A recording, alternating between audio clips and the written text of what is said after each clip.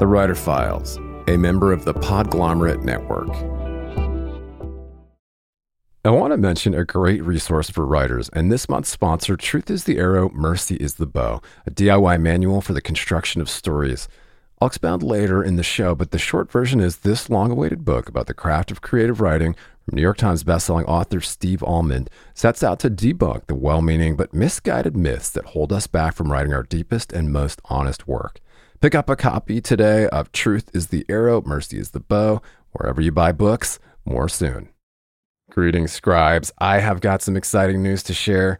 The Writer Files now has an exclusive Patreon community where subscribers will get exclusive access to uncut ad-free interviews, a writer's happy hour, bonus breakdowns, and content from productivity and publishing experts each month. In the meantime, just head over to patreon.com/thewriterfiles. It's free to join Patreon to get a preview, and you can upgrade anytime. That's patreon.com/thewriterfiles. Help us start something special.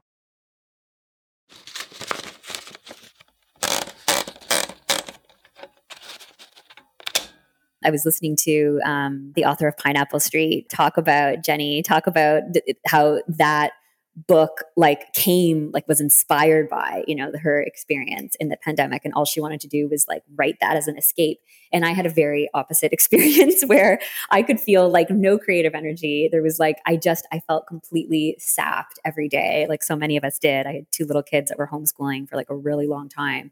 The schools here in Toronto were closed for months and months and months. And I just really struggled to be able to focus on it, to find the time to write and work through that revision cycle. But in hindsight, I actually think that did in a way benefit me in a strange way, because I think the book sort of does have this quality of sort of this claustrophobic feel. It is this, there's 4 families on a street, 2 houses across from 2 houses. And it has a sort of voyeuristic kind of quality to it, I hope, for readers.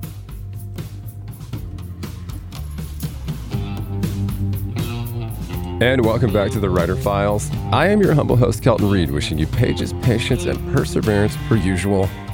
New York Times bestselling author Ashley Audrain spoke to me about giving herself permission to write shitty first drafts, writing in public, and her second novel, The Whispers.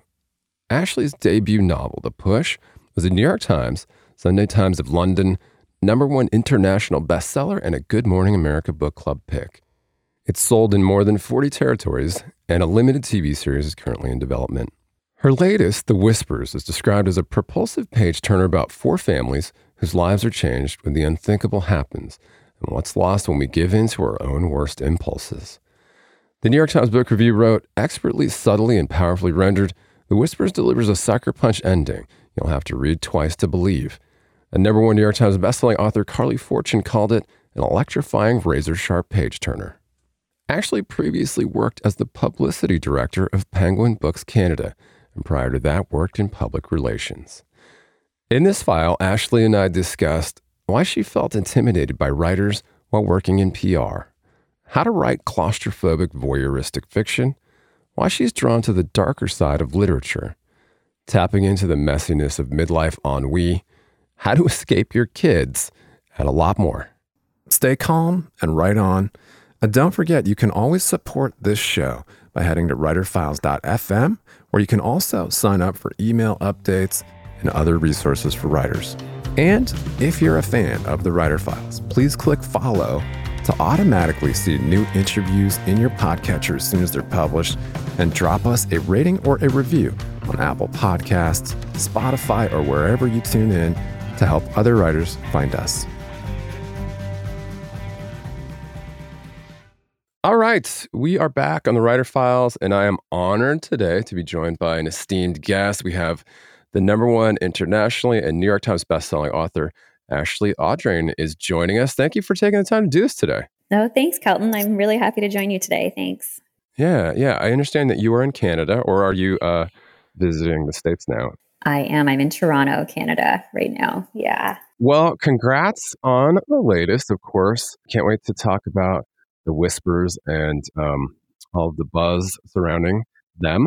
But let's talk about your superhero origins a little bit and you got to this place in your really, really interesting career, because I understand that you were at one time the publicity director of Penguin Books in Canada.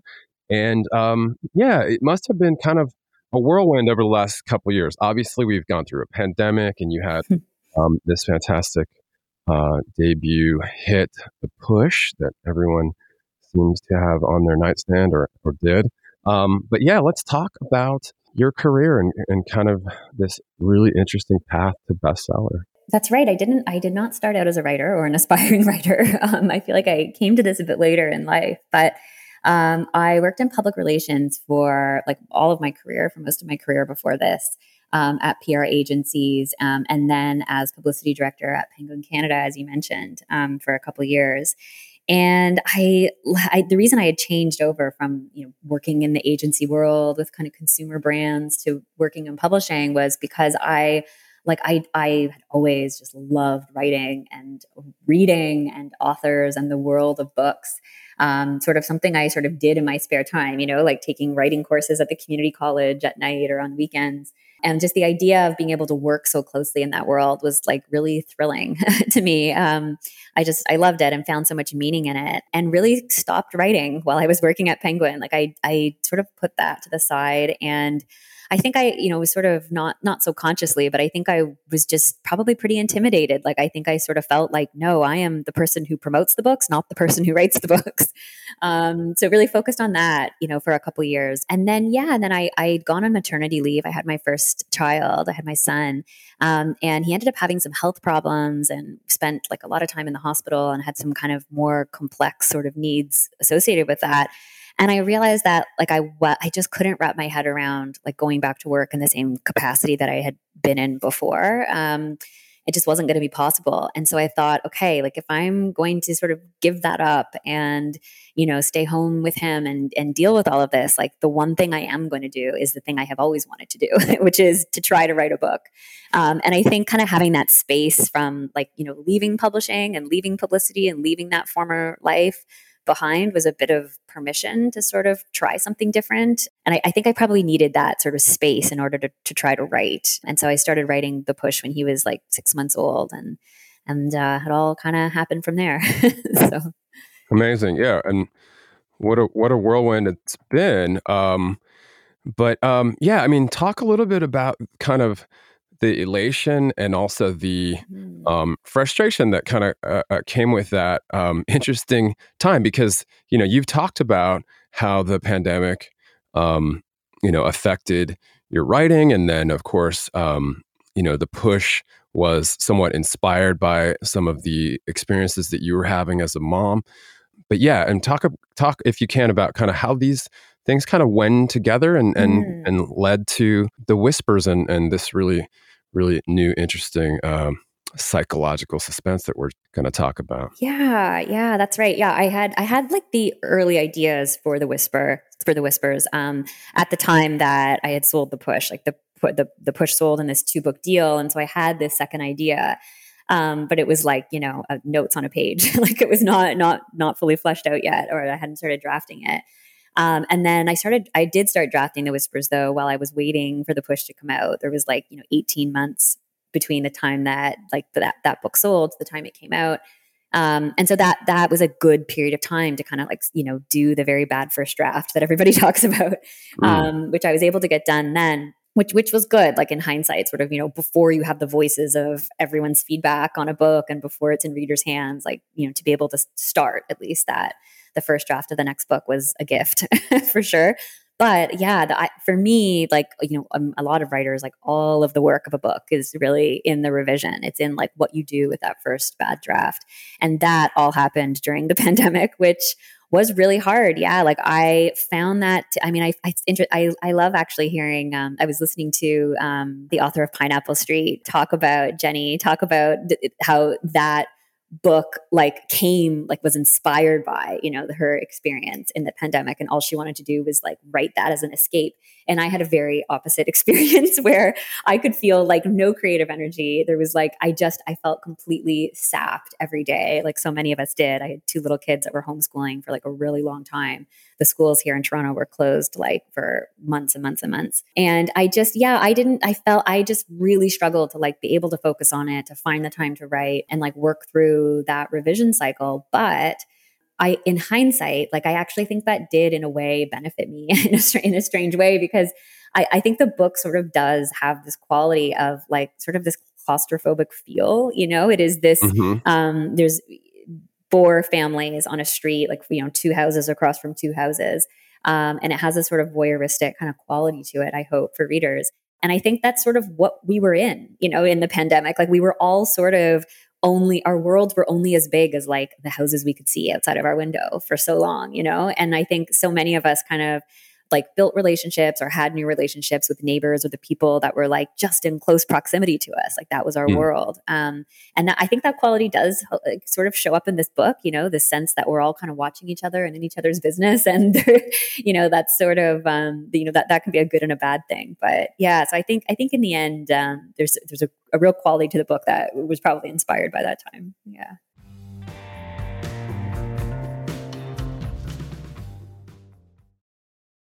Earlier in the show, I mentioned an invaluable resource for writers. Truth is the Arrow, Mercy is the Bow, a DIY manual for the construction of stories based on 3 decades of writing, failing, and trying again.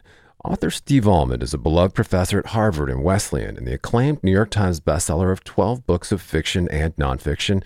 And in Truth is the Arrow, Mercy is the Bow, Steve employs the radical empathy he displayed as a co-host of the Dear Sugars podcast with Cheryl Strayed, where they explored the joys and trials of storytelling to explode myths that hold us back from writing our deepest and truest work. The book includes chapters on plot, character, and chronology, but travels far beyond the earnest intentions of most craft books. It also includes writing prompts to generate new work. Pulitzer Prize-winning author Richard Russo called it one of the best books on writing he's ever read, and also the funniest. Pick up a copy of Truth is the Arrow, Mercy is the Bow, a DIY manual for the construction of stories, wherever you buy books, and add it to your TBR today. And just a quick aside to revisit the exclusive Writer Files Patreon community, where subscribers get access to uncut ad-free interviews, a writer's happy hour, bonus breakdowns, and a lot more. I know that for serious writers, it can be more distracting than ever to cut through the noise, stay productive, and home in on what's happening in the publishing industry. Over 8 years, we've provided a looking glass into the habits of professional writers and publishing industry insiders. And as your humble host, I've decided to launch a membership-based Patreon for serious scribes to cut through the noise, swap tips and tricks, and hang out with like-minded peers. Just head over to patreon.com/thewriterfiles for bonus writing resources, monthly episode breakdowns, writer's happy hour, a community of your peers, ad-free episodes, and more. It's free to join, to get a preview, and you can upgrade anytime. That's patreon.com/thewriterfiles. Help us start something cool and special. Keep calm and write on.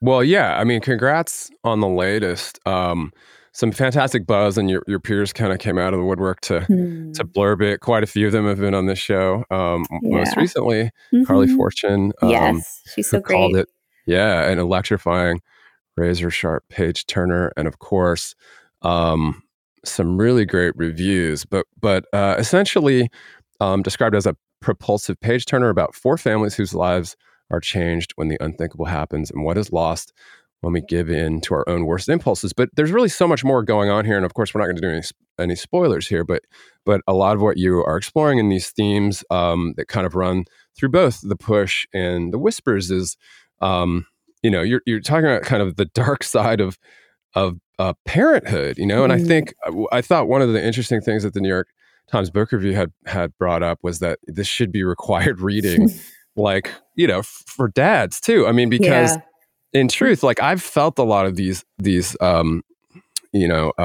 misgivings and questioning, what am I a good parent, or how are these other parents doing it with such a with such a positive attitude when a lot of days, especially as you mentioned, like during the pandemic, we were all just kind of like locked up and dealing with a lot of parenting at our worst. dystopic parenting. Yeah, exactly. Yeah. But yeah, talk a little bit more about the kind of the more of the depth of what what a lot of us face is just like how to deal with like the midlife dip. Yeah. I really wanted to write about that. It's perfectly put. The midlife dip is exactly how it feels. And I think like I've recently turned 40 and like all my friends are, like now at that stage in life. And I feel it's such an interesting stage of life, I think for men and women. And I think like historically we sort of would talk about or think about this idea of like the male midlife crisis, right? Which is like sort of the boomer generation definition or concept of what that looks like, right? But our midlife in this generation, like for you and I, is so different, right? Like we are in an entirely different time and it feels completely different, than it did for our parents. For so many reasons. There have been some like really brilliant examinations of this. I think it's part of the reason I love Fleischman is in Trouble so much, the book and the TV show, because I think they just take such a smart look at it. But yeah, it's like our generation, like we are not nearly as, financially secure as generations before us. And that really is a huge factor. That really limits a lot of options in our lives and a lot of choices we can make, makes life feel very different. And we're also, for the most part, like we're having kids so much later than the generations before us. Like there are many friends that I have in their early 40s that are like have babies or just starting their family. And that was just not the case before. And so that just the dynamic of a family, the dynamic of a marriage, the dynamic of like career at that point, it is all totally different. And so I think our midlife is less of this sort of stereotypical, like, the idea that we all have when we think of like a male midlife crisis and buying the sports car and like piecing out, is like, that's not happening. It's not happening in this generation. Instead, I think it's like a real emotional, reckoning with who we are in the world. Like, is this where I thought I would be at the midpoint in my life? Like, how did I get here? And where is there left to go? And the window of opportunity really feels like it starts to close at this point in life, for a lot of people, for a lot of reasons that I've mentioned. And so, yeah, I think it's like a real deep soul searching time, but we don't have a lot. I think a lot of people feel like there's not a lot of option to do anything about it. And I really wanted to give these characters that conflict, like each in a different way, where, these women have made the decisions they've made, they're living with the choices that they made in their 20s and 30s. They feel like overwhelmingly responsible for every person in their life. And it's really hard to like make a change. It's hard to make a change when you're not happy. It's hard to even put your finger on what the problem is.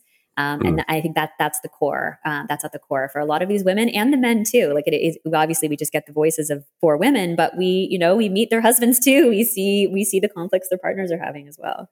Again, congrats on the work and the reception has been really, really great to see. And again, your peers came out of the woodwork and I won't read all the blurs, but I thought the Publishers Weekly in a start review had said about the book, Audrain takes a deep dive into the secret lives of women in this standout work of literary suspense. Do you describe it as literary suspense? How do you describe your own work? Because good question. Sometimes we want to put these books in a box in the bookstore, but in truth, like so many authors describe their books differently from how the critics or how the how Amazon describes it.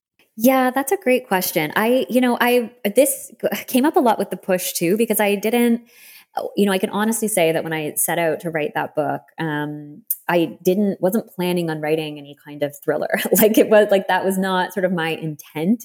But that's what the book sort of became. And, I probably was sort of subconsciously, influenced by a lot of the books at that time that we were all reading. Like that was the time of the explosion of domestic suspense. That was like the Girl on the Train was just coming out, Gone Girl, like that. A lot of us were reading that. And so I'm sure that I think probably did like influence. But I actually was just talking last night to Nita Prose, the author of The Maid. We did an event together for launch night. And in that conversation, I sort of realized, like she had sort of asked about sort of reading influence. And I sort of realized that like I had never read like a thriller or a mystery before I started working in publishing. Like I wasn't a person who like grew up on that kind of fiction or was drawn to that. I was always drawn to darker literary stuff. Like I wanted to read about the lives of women. I wanted to read about sort of the darker truths and sort of messy, the messiness. And those were like, I feel like, in my teens and 20s, I wanted to read like the Oprah picks, that was like the kind of book that I really wanted to read.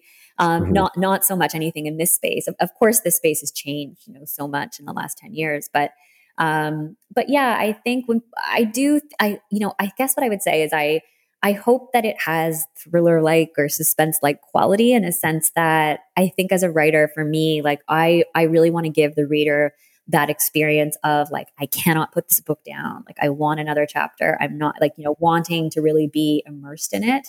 I tend to write sort of shorter chapters, and I aim to kind of establish that sort of pace, like that kind of engrossing pace.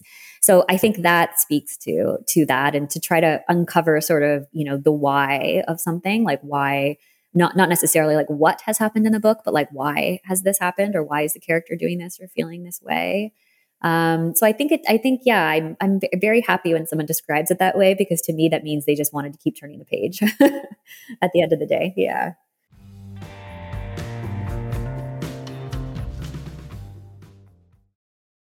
When you need mealtime inspiration, it's worth shopping Kroger, where you'll find over 30,000 mouth-watering choices that excite your inner foodie. And no matter what tasty choice you make, you'll enjoy our everyday low prices, plus extra ways to save, like digital coupons worth over $600 each week. You can also save up to $1 off per gallon at the pump with fuel points. More savings and more inspiring flavors make shopping Kroger worth it every time. Kroger, fresh for everyone. Fuel restrictions apply.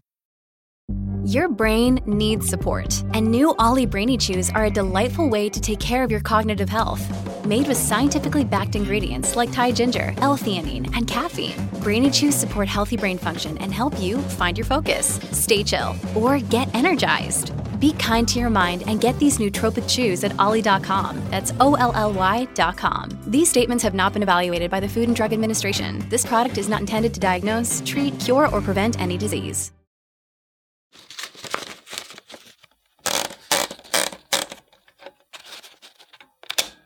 I thought the Toronto Star we're talking about, had a nice subhead. They said, secrets come to light, lies are revealed, deceptions unfold, all with the delicate, cold grace of a scalpel sliding through flesh. That's some good writing. I thought so too. I know he's just such a great critic here in Toronto, and I was really, really pleased with that. Yeah, it's deep. Yeah, that's cool. Yeah. Well, talk a little bit about your process, and I know we don't have a ton of time here, but I'd love to just kind of, if you could describe for us like your best writing day, kind of when you're in the thick of it, what that looks and feels like for you. Oh, sure. Yeah. Well, so I would say like my regular sort of writing routine, which is not necessarily always the best day of writing, is really like now, thank God that my kids are in school full time. They're age 5 and age 8. So we're finally in this flow of them kind of being there all day and freeing up that space between kind of drop off and pick up, to write, to work, which I love to do. So I usually will drop them off, in the morning and head straight to a coffee shop or the library.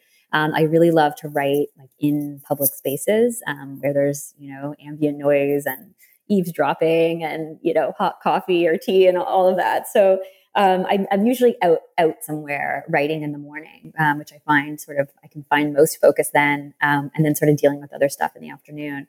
But what I've been started doing in the pandemic, and then will hopefully continue, is I just feel like, because like as a mom with like 2 young kids and there's just so much going on all the time, I love to just pick, and very lucky to be able to do this, but like to pick a couple days, like every once in a while, and just go and write for the weekend somewhere.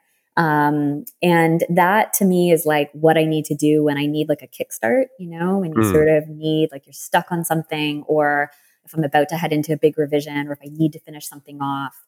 If I like completely remove myself from like the daily routine, and go elsewhere, like even just to like a hotel or an inn, like an hour outside of the city or whatever, that to me is like enough to like sink into the book in a different way, or like change the sort of the lens that I'm looking at something.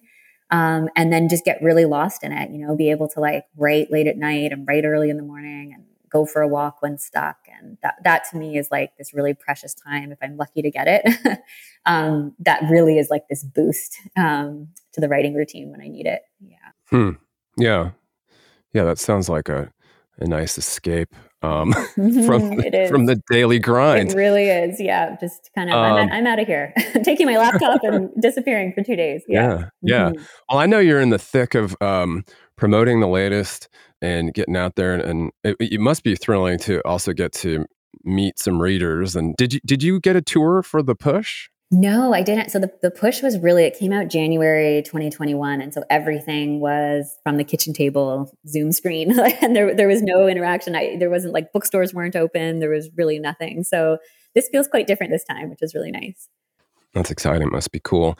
And I bet you're going to be surprised by the turnout. Oh, that's nice. Folks probably want to talk to you about both books now, right? Yeah, that would be really nice. It really would be. Yeah, I'm looking forward to having that like face-to-face interaction with readers. I mean, it was great online too, really, because I was able to zoom into a lot of book clubs, and like people were so generous with like messaging and sending emails and stuff, which was its own. Which, I don't know that I don't think would have happened as much if we, weren't in the pandemic at that time. So there was a different kind of online connection, but I am looking forward to like, signing a book and chatting with a reader will be really nice. Yeah. Yeah. Cool. Before we wrap up here with a fun question and some inspiration, I did want to ask what you are working on presently. Oh yeah. So I am working away. I'm sort of pausing right now for the Whispers publication, but yeah, I'm working on another book, and I can't say anything about it yet, of course, which is always the annoying answer authors give. But I'm really really excited about it, and I'm excited to get back into it soon. Excellent. Good to hear. All right, we're expecting a third.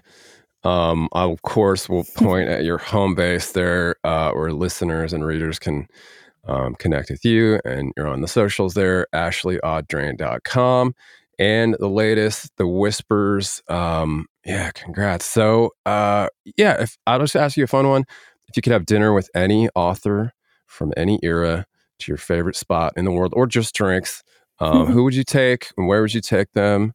All expenses paid, of course. Oh, I would probably, that's a tough choice. I think being the Canadian writer I am, I'd probably have to go with Alice Munro, who, I just think that would be special, really special, and too good of an opportunity to pass up. So I'd probably pick Alice Munro. And where would we go? I don't know. There's a great bar here in Toronto at the top. I don't know if Alice Munro is in for a drink, but I'm assuming. But there's a really great bar called the Writer's Room in Toronto at the top of the Park Hyatt, and maybe we could go there. Oh, nice. Yeah. Nice. It sounds like you've been there before. You've logged some hours there. I have, yes. Yeah. Are only writers allowed to drink there? I don't know. I've definitely been there with non-writers, but there's an extra special feeling when you're actually a writer in the room. All right. What are you drinking? I think I would go with whatever Alice wanted. I would take her lead. Yeah. All right, cool. I'm just going to say martinis. Yeah, that feels right. That does feel right. Perfect. All right. Martinis with Alice. Cool. So before we pop off here, I know you got to get going. Just any writerly advice or wisdom on how to persevere? This is my favorite writing advice, and I feel like it is very applicable to the books that I've written. And it's a bit, I don't want it to come across as being insensitive, but I really hold on to the advice to write like your parents are dead. And I feel like the sentiment of that being like, you have to just write the book you want to write. You have to just put it on the page and let yourself feel vulnerable and sort of go there and not worry about how, your writing is going to be perceived or how a book will be perceived. It's a really hard thing to do, but I think when you can get that, when you can feel that, for me, at least, that's where the best stuff comes from, is taking away that sort of inhibition. So I think it's something for writers to think about. Yeah.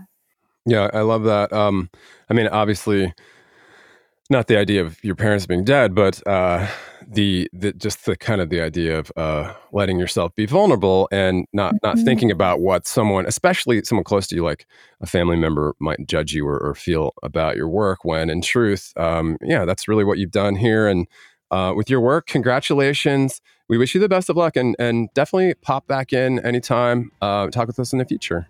Oh, well, thanks, Kelton. This is great. And I really enjoy your podcast. You do such a good job. And yeah, it's a pleasure to be here. Thank you. Thanks so much for joining us for this file. And if you're a fan of the show, simply head over to writerfiles.fm for more. That's writerfiles.fm.